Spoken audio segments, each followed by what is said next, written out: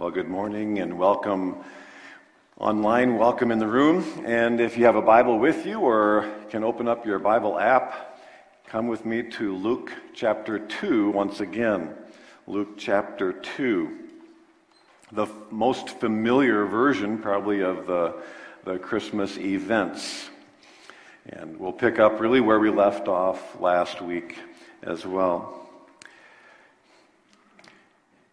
You know, most of our life we live horizontally, and I don't mean how long we sleep, but we think about everything that would be described as visible, things we know, it's human, it's the stuff we do, the people we know.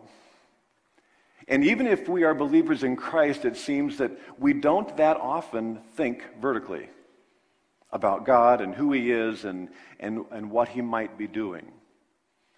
Now, I'm sure that you're here today, you're listening today because you do care about that, and worship is a priority. But it's hard when the horizontal stuff of life is so consuming. How do we keep our eyes and our hearts, our minds vertical to think of what God is doing? What I think we see today in Scripture as well as any time in Scripture is that the key is humility. Because humility is by nature a vertical concept. It's understanding that we are not in charge. Someone who thinks vertically as a believer in Christ recognizes that He is the King. He is our authority. And so His word matters, and doing what He says matters. Praising Him matters, but we will need to intentionally focus on that. I think there's a great time of year to be focused on the importance of living vertically. Are we willing to submit ourselves to the word and the person of Christ? Are we willing to relinquish control of that which we try to control? These are core issues.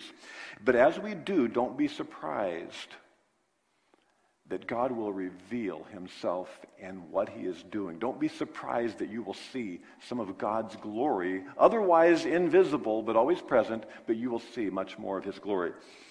As we look at the Christmas record today, I think we will understand that. We left our study last week in verse 7, where it says that Mary gave birth to her firstborn. She wrapped him in cloths, placed him in a manger because there was no room for them in the inn. This is maybe familiar, of course, to you. We'll pick it up now in verse 8 because the scene changes to another place nearby. And there were shepherds living out in the fields nearby, keeping watch over their flocks at night. An angel of the Lord appeared to them, and the glory of the Lord shone around them, and they were terrified. But the angel said to them, "Do not be afraid. I bring you good news of great joy that will be for all the people. Today in the town of David a Savior has been born to you.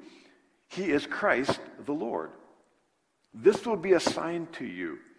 You will find a baby wrapped in cloths and lying in a manger."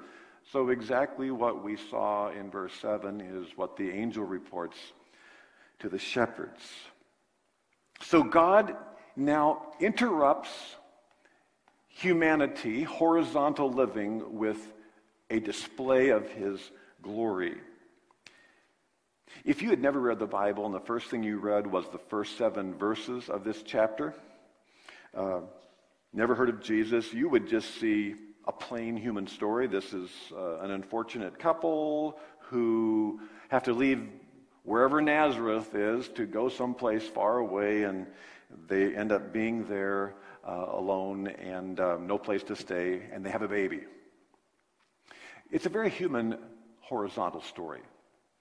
No angel told them to go to Bethlehem. The government did. No star guided them.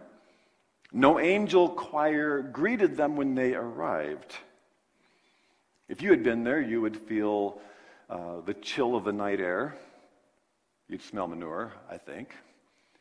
You'd hear the cry of a newborn baby, as you see the anxious face of a first-time mom and a man who may be very comfortable in his shop with tools, but uncomfortable in a makeshift delivery room. Now they have to cut the cord. They have to clean up in a less than sanitary situation. We assume it's nighttime. She's trying to nurse the baby.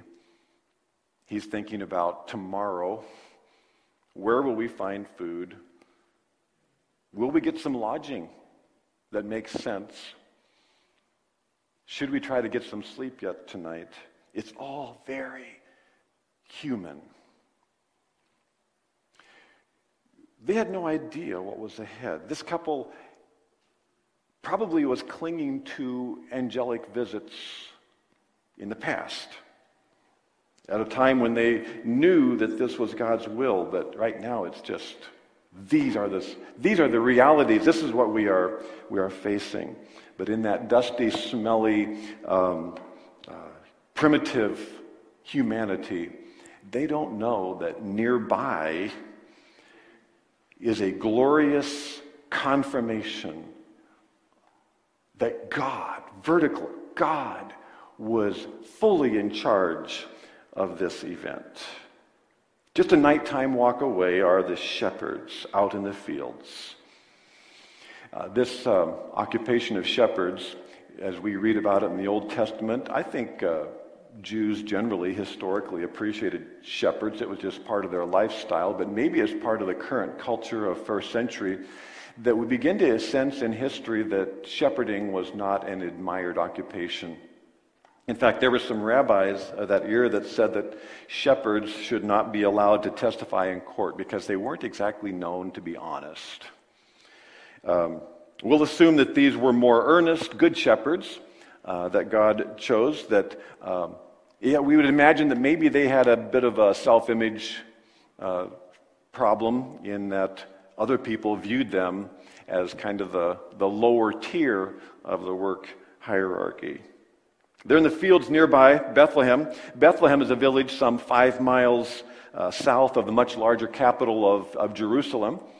It is thought by some Bible scholars that the sheep were this close to Jerusalem because they were to be used for the sacrifice, because Jerusalem was host to the temple.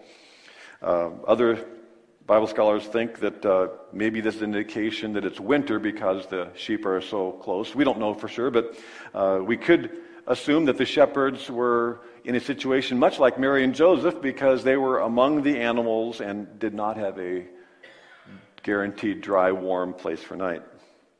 But it's interesting, the very first to hear about the birth of God's Son were guys who probably didn't get invited to much else. God often reveals his glory to the least likely. Just a little bit ago, a few weeks ago, we were studying Bible prophecy and thinking through one day the eternal rewards in heaven. And that God rewards faithfulness. I wonder if sometimes as Christians we assume that, sometimes I think, frankly, we're jealous of one another, thinking, well, they have this kind of ministry, wish I could do that kind of ministry. They have more opportunity. They have a more public ministry. And if we think somehow that that's how God gives out approval, I think we're sorely mistaken. God rewards humble faithfulness. Jesus said, Luke 12, to whom much is given, much is required. And on the flip side, he told a parable where the master gave different amounts of money to invest, and the master's approval was the same, whether someone received much or little. It was based on their faithfulness. Well done, good and faithful servant. These lowly shepherds were about to experience an intervention of God vertically into their lives, and it was suddenly obvious. An angel of the Lord appeared to them, and the glory of the Lord shone around them, and they were terrified. So just one angel to begin with. Sometimes in Scripture you find that angels take a fully human form. Genesis 18, Abraham saw three men, and he fed them dinner. It turns out they were angels. This isn't that. This is when angels appear and the full glory of the Lord accompanies them. The Lord's glory, God's actual glory, somehow surrounded the appearance of this angel. This would be a little more like Moses in Exodus 34. When he came down from the mountain and meeting with God, his face shone so much that it put a veil over his face because people couldn't look at him. Or when the tabernacle was completed in Exodus 40, it says the glory of the Lord descended upon the temple, and even Moses couldn't go in a tabernacle. Even Moses couldn't go in. And then for the next 40 years, the glory of the Lord accompanied them as they traveled, and it would appear as a cloud during the day, but a pillar of fire at night, a lamppost that could light an area big enough for an encampment of some 2 million people. Of course, if you think to Exodus, they had no scripture at all, and yet God was going to make sure that they understood his presence. He wants to be known. And so different times he appears, the glory of the Lord appears with this angel, and it hits this band of shepherds all at once. So they are terrified. The angel said to them, "Do not be afraid." That's kind of how angels tend to introduce themselves, because they scare people wherever they go. Don't be afraid. And you might expect when you're frightened to get bad news, so they assure them, "I have good news of great joy for all the people." The term bring you good news is, some of you know the word good news is the same as the word gospel. This is actually the verb form of the word gospel. So it's basically, I am good newsing you. Okay? I am good newsing you, or it's a word that Paul would use later for preaching the gospel or evangelizing. Even the Greek word euangelizomai, that's how it sounds. Evangelize, that's where we get our word evangelism or evangelize. You shepherds have just won the divine lottery. You have the scoop of eternity because you are hearing about Jesus, God's Son. It's good news of great joy for all the people. People will be happy when they know Jesus, is what the angel tells them. When I meet truly joyful people, I begin to suspect that they know Jesus Christ.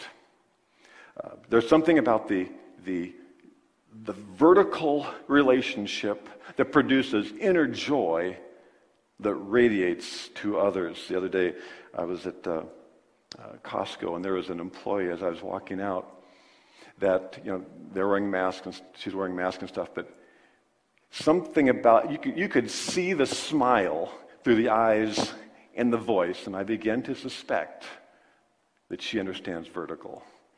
She understands or knows the Lord. All people. This is available. This good news, this great joy is available to all people. How could something that happened 2,000 years ago be good news, a great joy for all people? The next phrase says, "Today in the town of David, a Savior has been born to you." The reason it's good news for all people that brings joy to all people potentially is because this is a Savior, and it's a Savior that will affect all people. Saved from what? The word save or Savior, it just refers commonly to being delivered from something. Context determines what the salvation or the deliverance entails. The Jewish people all wanted deliverance from Roman domination. In fact, that was a prevailing thought at the time of Jesus. That's not what Jesus came for. People all want deliverance from their personal problems. And so there were people that Jesus met that were sick and blind and deaf, and Jesus healed a small percentage of them to show who he was. But that's not what he came to save us from. He came to save us from sin. Because great joy comes when your sin is forgiven. When someone is struggling seriously and there is no joy, there's a lot of reasons, but one of them is guilt. Guilt can really drag us down. Because when we're under a cloud of guilt, we don't think vertically. We don't want to think about God. But when we understand we are forgiven, now the joy can flow. We are not hesitant to think about God, to worship Him, to love Him, to listen to His Word. Because when we understand the slate is clear between us and God, joy can flow freely. So, yes, He is a Savior born. It's exactly what God had told Joseph through the angel some months before, where Joseph was assured that she, Mary, will give birth to a son, and you are to give him the name Jesus, because he will save his people from their sins. That's a definition, really, of the word or name Jesus. It's Jehovah saves. God is salvation. What a perfect name for Jesus. The Old Testament version of that was the name Joshua. It's really the same name, Jesus being the New Testament Greek word. But did the shepherds already know that it was saving them from sin? It probably wasn't so clear just yet. But it was a Savior who had been born for who? All people. It's why our missionaries, Rhett and Stacy, live in Papua New Guinea. They're home with us during this year. And the reason they have moved into a village in that country with the Koval people is because it was good news of great joy for all people, what we're celebrating today. And it's just as necessary for those people in that particular tribe and village as it is for any of us sitting here, any place where you're sitting, watching us today. Because that Savior is needed just as deeply in every situation. And by the way, next weekend, our message will be a special message with Pastor Seth and Rhett, sharing more about that amazing process. A Savior is born to you. He is Christ the Lord. Have you noticed how every word that these angels spoke, it's not very long what they said, but every word is important. And I kind of imagine that the shepherds, later on when it says they talked to one another, I think they were trying to remember, what exactly did the angels say? Let's make sure we get all of this right. And that's how we have it in our scripture, that we have each important term here. A Savior has been born. The word born tells us immediately they are expecting a human being, right? Born. And the word born, Christ the Lord. Christ is the word Messiah, the anointed one. It's the term used of Old Testament kings, like David was the Lord's anointed. It's the same terminology. And that was the expectation of a human king. So born is human, king is human, but Christ the Lord? Now that's different. A God term is applied to a human being. And so here it's God revealing to shepherds, first of all, this amazing doctrine of the incarnation in flesh, incarnos. God became man in the person of Jesus. He is the God-man. And it's the only reason Jesus can be a Savior is because he is fully God and fully man, because man can die. God cannot. But he became man to die, to pay for sin. And it would be paid for because he's God. And only God can pay for sin. Only God is perfect. So this doctrine of the incarnation and the necessity of it for our salvation is all actually packed into these phrases revealed to who? To the shepherds. When we live vertically, humbly before God, it's amazing the stuff that we will learn that is glorious and about God, just by submitting yourself to him and to his word. The final sentence of the angel gives instructions. You will find the baby wrapped in cloths and lying in the manger. You're kidding, they must have thought. A baby where? Lying in a feed box. That's the sign. This will be a sign to you, verse 12. You will find a baby wrapped in cloths and lying in a manger. They had to have looked at each other and go, you're kidding. Benjamin, did he say in a manger? But how would you distinguish this baby from others. The shepherds didn't go to Bethlehem and knock on doors to try to find all the babies. All they needed to do was find the one sleeping in a barn. Got it, Lord. There can't be too many of those. And how reassuring could that have been for Mary and Joseph when the shepherds show up and say, actually, we were looking for a baby in this situation. And suddenly that very human, horizontal frustration, unsuccessful search for lodging, it all began to make sense because actually this was what God would use as a sign. This was all part of the plan, even though God didn't say it's part of the plan. Does God have plans that he doesn't tell us about? All the time.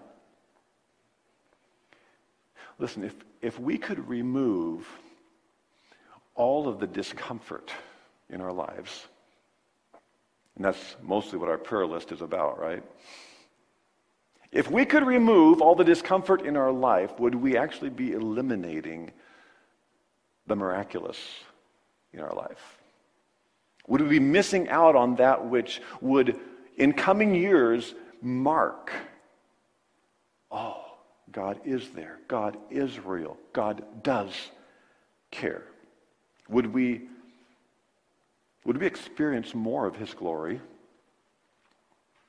if we more humbly accepted the inconvenience, the discomfort, the delays from our perspective?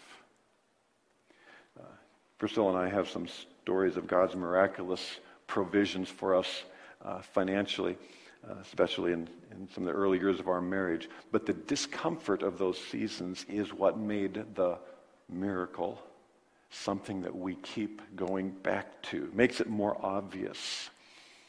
As we even think about our facilities here that God has provided, if you've been a part of that, you know it's always involved uncomfortable faith. And then you begin to realize, wait, God did this. And therefore, God gets the glory.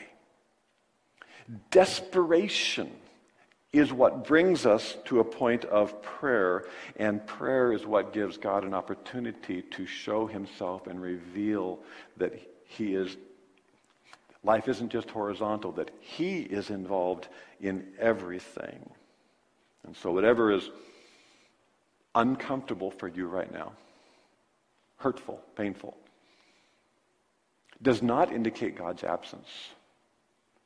In fact, it may be that which 3 years or 30 years from now will remind you of his very close presence. So wait on him. So far, just one angel has been on the hillside with the shepherds. Now come the reinforcements. Verse 13. Suddenly, a great company of the heavenly host appeared with the angel, praising God and saying, "Glory to God in the highest, and on earth peace to men on whom his favor rests." The heavenly host, great company, it's a military term. It's like a huge army of angels is suddenly visible. God makes them visible to these shepherds. They may have been there already. Different times in Scripture, angels were present, and then suddenly Elijah one time, then, they're actually there. They become visible, and they're praising God and saying, it doesn't say singing, but it almost seems like a song. There's a rhythm or cadence to this statement. 2 lines. Glory to God in the highest, and on earth peace to men on whom his favor rests. In fact, a lot of your Bible that you're looking at, the rest of the story is kind of in narrative paragraph form, and then sometimes this is set apart. You might see that as like a poem, and you've got it like a psalm or a proverb sometimes. So I tend to think this is some kind of something that they said together. Is it like an army shouting like a cheer or a chant? Did they repeat it antiphonally? Glory to God in the highest, and on earth peace to men on whom his favor rests. Glory to God in the highest, and on earth peace to men on whom... Maybe something like that. Glory to God in the highest. That's all about vertical. That's saying we recognize, God, who you are, and you deserve glory. It's vertical with the arrow going up, The second line is vertical with the arrow, though, coming down. And on earth, peace to men on whom his favor rests. What kind of peace is this? Peace and favor are the key words of that second line. Peace and favor. This is not about peace between men. This is on earth peace to men. I like the way my translation reads there. It's peace to men. So where was the conflict that needed the peace? It was a conflict between God and man. That's the problem. Sometimes we read this goodwill towards men. It kind of sounds like we're all really nice to each other in the store or something. It's not just that kind of a peace, because in fact there can't be this kind of a peace unless people have peace with God. That's where the true conflict was. We had a sin problem with God. There was enmity or there was a problem, eternal problem between us and God, because God is holy and we are sinful. That's what Jesus came to solve. That's the first primary issue, is that God, in his holiness, could not accept anyone into heaven because of sin. We all had an eternally unsolvable problem if God didn't step in himself, which is what Jesus, the God-man, is all about. And so Paul could write later about peace with God. Therefore, since we have been justified, the word means to be made or declared righteous. Therefore, since we have been justified through faith, we have peace with God. How? Through him, through our Lord Jesus Christ, through whom we have gained access by faith. Key term. By faith, we gain access into what? This grace in which we stand. Are you standing in grace this morning? Do you have a status in heaven that is based on grace?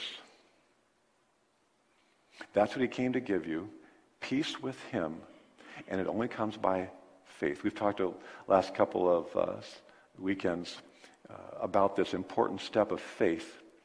The only way that you can have your sins forgiven and know that you'll be in heaven one moment after you die is by a personal decision of putting your faith, not in yourself, not in a church, not in a ritual like baptism, but putting your faith in Jesus Christ. He's the one who died for our sins. He's the one who rose again. We have peace with God only by faith in Christ. And that's what this is about. Peace to men on whom his favor rests. Favor is one of the grace words. We need grace. God has a holy wrath, a necessary holy wrath upon all sin. And so, through Jesus paying for our sin on the cross and rising again, that wrath of God is absorbed by him on the cross, so that we don't face the wrath of God. And that is why it's good news of great joy. And I just invite you, if you're someone who has never come to that assurance of eternal life, you need peace with God by putting your faith in Jesus Christ. So ask yourself, what are you trusting in for eternal life? Are you trusting in Christ? Are you trusting in you? Those are the basic choices. Are you trusting in Christ, or are you trusting in you? No, it's by faith in Christ alone. Did I mention how the only way that we can live vertically is to live in humility? You see, putting your faith in Christ is the complete step of humility, to say, I can do nothing to earn my salvation. I must put my faith in Christ alone. So then we become people on whom his favor, his grace rests. And with that statement, the angels disappear. It's silent and dark again. Verse 15. When the angels had left them and gone into heaven, the shepherds said to one another, let's go to Bethlehem and see this thing that has happened, which the Lord has told us about. Everything in verses 8 through 14 has been vertical or supernatural, angels, God's glory, heavenly shouting, God's grace. Now the lights have gone out of God's glory. The shepherds are now, because we live horizontal, don't we? Everything that you do today is going to, first of all, be horizontal, because this is where we live. So the shepherds look at each other, say to one another, let's go. The angels said this would be a sign, assuming you'll go, and what do? They obey. The first step of honoring God, thinking vertically, is to obey Him. Life becomes very simple if we take the approach that if God said it, I'll do it. There's plenty of things we might struggle to know. Did God really? How do you interpret this Bible passage? Just start with the things you know He says, and life becomes much simpler. Let's go to Bethlehem. They hurried off and found, verse 16. So they hurried off and found Mary and Joseph and the baby who was lying in the manger. So it's exactly what the angel said. The next verse goes right on and says, when they had seen him, they spread the word. As I'm reading verses 16 and 17, I really wish I knew what happened between verses 16 and 17. Because they go to Bethlehem, they find Mary, Joseph, and the baby is lying in a manger, and then they leave. But you know they talked. You know there was a conversation. So if we can take a little bit of time to have a hopefully sanctified imagination, what do you think they talked about? I'm thinking the conversation includes something like this. Because, first of all, think of the setting. Mary and Joseph, verses 1 through 7. Their life has recently been like a list of everything that could go wrong. They have their wedding plans, and suddenly they hear about the baby. Mary is pregnant, and that is misunderstood, you can be sure, wherever they lived and people they knew in Nazareth. Then there's the census, badly timed. The government mandates that they go down to their ancestral home of Bethlehem. And so in Mary's 9th month, somewhere in there, they travel south to Bethlehem at the most uncomfortable time of her life. She goes into labor when they arrive. And that night they are desperate, looking for a place to stay. They find shelter, finally in desperation resorting to a place where animals are, and they have the baby and wrap him and lay him in a feeding box. So they're thinking, God, is this what you planned? They hadn't heard from God, as far as we know. Mary, for some 9 months, when Gabriel had said, you will have a child. Joseph, maybe it had been 6 months when the angel said, don't hesitate to marry her. That baby is conceived of the Holy Spirit. But this is now. That was then. Once they were so excited about God's plan, once I'm sure that they first compared notes with their visit to the angel, they were committed. But now there seemed to be this gap in their communication from God, and they hadn't heard anything. And in fact, God never told them to go to Bethlehem. The government did, and they had to go. And there was no word from God. There was no magic carpet taking them. It was all this horizontal difficulty. I think we've all been there if you're seeking to follow Christ, where you can think of times when, God seemed really close, and it seemed really clear what He wanted me to do, and there was this or there was that, and then stuff happens, and you don't seem to experience or hear what God is saying so clearly. So that's the setting when the shepherds arrive. Joseph maybe hears a rustling of footsteps outside, and voices, men's voices, at night. Are they friendly? Are they intoxicated? Are we in danger? then maybe they hear, "Shalom, shalom. Joseph, there's men out there. My hair is a mess." I made that part up. They enter and they begin to tell their experiences, sharing their notes. And the shepherds are all excited, and they said, one of them says, "Guys, the angel said this baby was a Savior who is born." And Joseph says, "Yeah, I know. The angel told me 6 months ago to name him Jesus because he would be the one who would save people from their sin." And Mary can say, "Guys, do you realize the angel told me he would be the Son of God?" They say, "Yeah, I know. The angel told us he's Christ the Lord." So Mary says, "Guys, this baby has no human father." And the shepherds are maybe the first to believe that. Maybe since Mary's cousin Elizabeth. Imagine the excitement as this, at this unlikely small group meeting. A very young couple with a newborn and some grizzled, outdoorsy shepherds talking about the glory of God and amazed at Jesus. It sounds like they had church. A bunch of people who are very different, brought together, discussing the glory of God and the centrality of Jesus. When you think about it, as the people who are gathered in this room right now, or where you're sitting, wherever you're sitting here, or out of state someplace, what really do we have in common? We come from all different backgrounds. We're not the same age. I know someone who's like 98 years older than somebody else.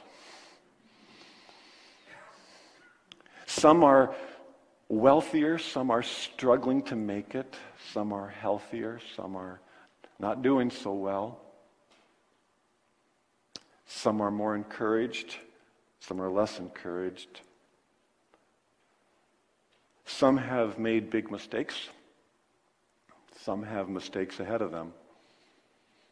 Some of us know Jesus as our Savior with confidence. Some of us are learning about Jesus, who is our Savior. But here we are. Here we are together discussing the glory of God and the centrality of Jesus. That's what church is. Church is not the building. Church is a community of believers who care about those things. Church is the intersection of vertical and horizontal truth.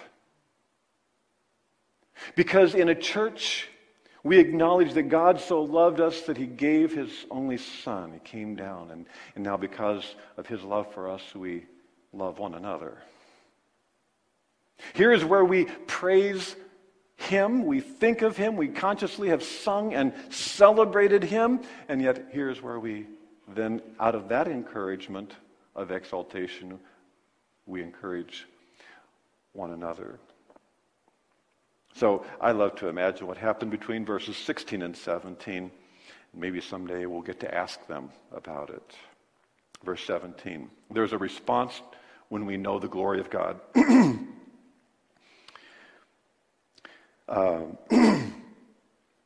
Verse 17, when they had seen him, they spread the word concerning what had been told them about this child. And all who heard it were amazed at what the shepherds said to them. I've underlined some terms, the word and what was told and what they said. Do you realize that the issue was the content of what was said about Jesus? They didn't go around talking about themselves and what they experienced, though I'm sure that was part of the story. But they seemed to have left that location to begin talking on the streets of Bethlehem, maybe meeting people they knew. Hey, Daniel. Hey, Judah. Hey, Simeon. Did you Do you have any idea what just happened? There has been a baby born that is actually the Messiah, and he's going to be the Savior. And it says they were amazed. I mean, like, probably the same look sometimes that you might get if you tell people about Jesus. Wait a minute, you're saying that somebody who lived 2,000 years ago determines where I will be 1 minute after I die. Yeah. He's the Savior of all the world. I think people were amazed at what they said, probably also because of how they said it, because something had changed within them. Think about it, they didn't really know much about Jesus compared to you and me. They didn't know about the death and resurrection of Jesus. They didn't have a New Testament. They just knew what the angel had said, and they went around telling everybody. We have so much more to tell. We know so much more. And I'd like to just challenge you in these, December 20? In the next 4 or 5 days, would you pray for an opportunity to tell somebody something about Jesus? Invite them to understand somehow. Maybe invite them to watch our Christmas Eve service online. Maybe that's an opportunity that, hey, I don't know if you do a church thing on Christmas Eve, but join us at 4 o'clock on Christmas Eve, or something where you can begin to have an impact telling them, communicating to them about Jesus. Mary is brought back into the story in verse 19. I love this. It says, "But Mary treasured up all these things and pondered them in her heart." We meet her one other time saying that same thing in verse 51 when Jesus was 12. But his mother treasured all these things in her heart. The thoughts that filled her mind that night and the next 30 years, we can only begin to imagine, because she was about to live the next 12 to 20 years with Jesus around the house, living it very horizontally like we all do. She was feeding him and clothing him, and just like any mom, but also pondering this little boy Jesus.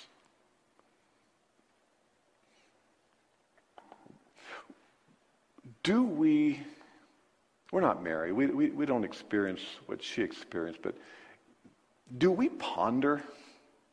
Do we treasure? We know so much more about Jesus, though, than Mary did, even though she lived with him. Do we have time to consider and think vertically?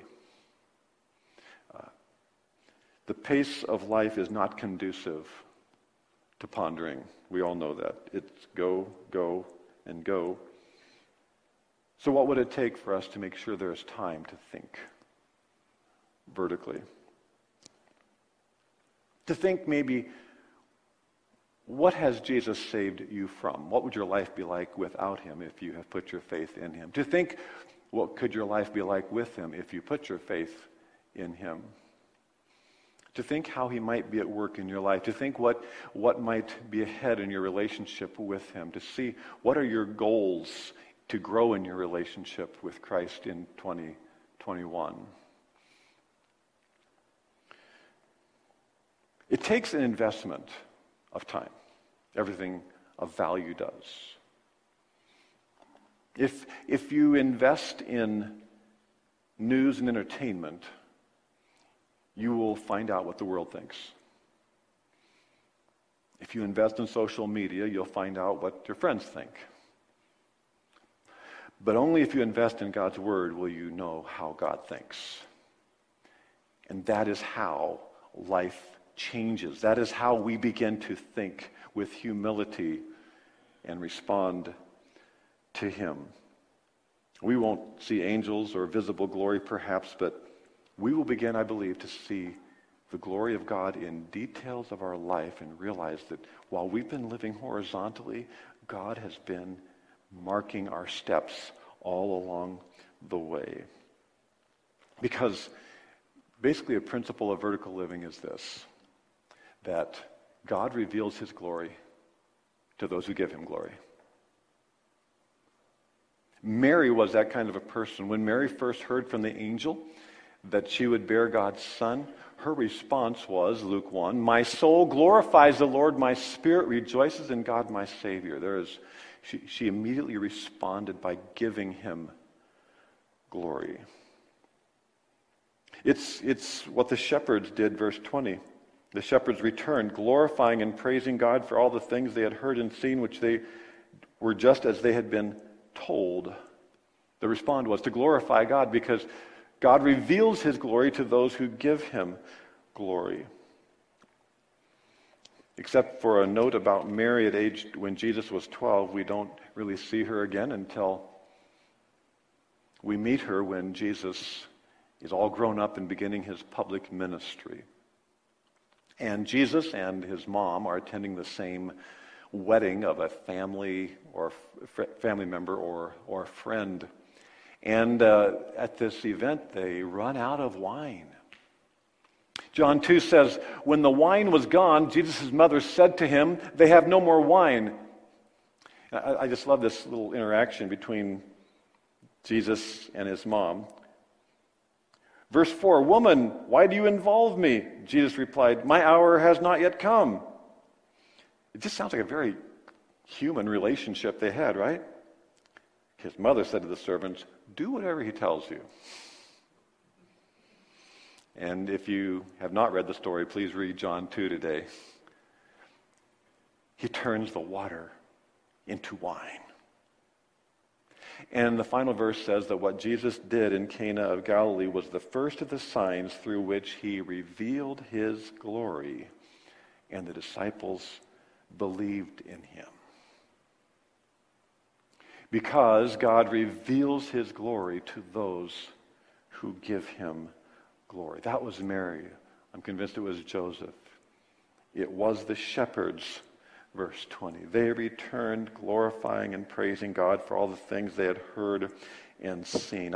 If this was the end of a movie, I think you'd just see the shepherds practically skipping on their way back to their flocks, heading out that way. And their hands and their eyes are lifted, praising God. They're talking to one another. They're fellowshipping about the excitement of what God has privileged them to do. And that's why we gather. That's why it's so important that we stay connected to one another horizontally so that we can communicate what God is doing vertically in our life. Because when we acknowledge him, he rewards us with all these little moments, snippets of seeing him at work. Let's pray. Our Heavenly Father, we are so in need of your touch when we get discouraged by what is happening in the people or the events around us, and there are hard things. There are hard things that are weighing down each one listening to this today. Lord, I pray that we would submit ourselves to you, that we would take a posture of humility into every circumstance and begin to ask you what you might be doing, what you might be teaching.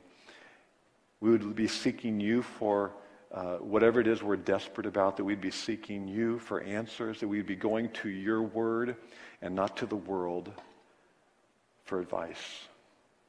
Lord, I pray for any who might be hearing these words today, who has not placed their faith in you, who have struggled to maybe understand who you are and that you would actually send your Son, that God would become man. Or I pray that there might be those in this season who would respond in faith, understanding the cross, understanding the resurrection, and that you came to die to pay for our sin. Lord, I pray that you would be exalted by our lives today. In Jesus' name we pray. Amen.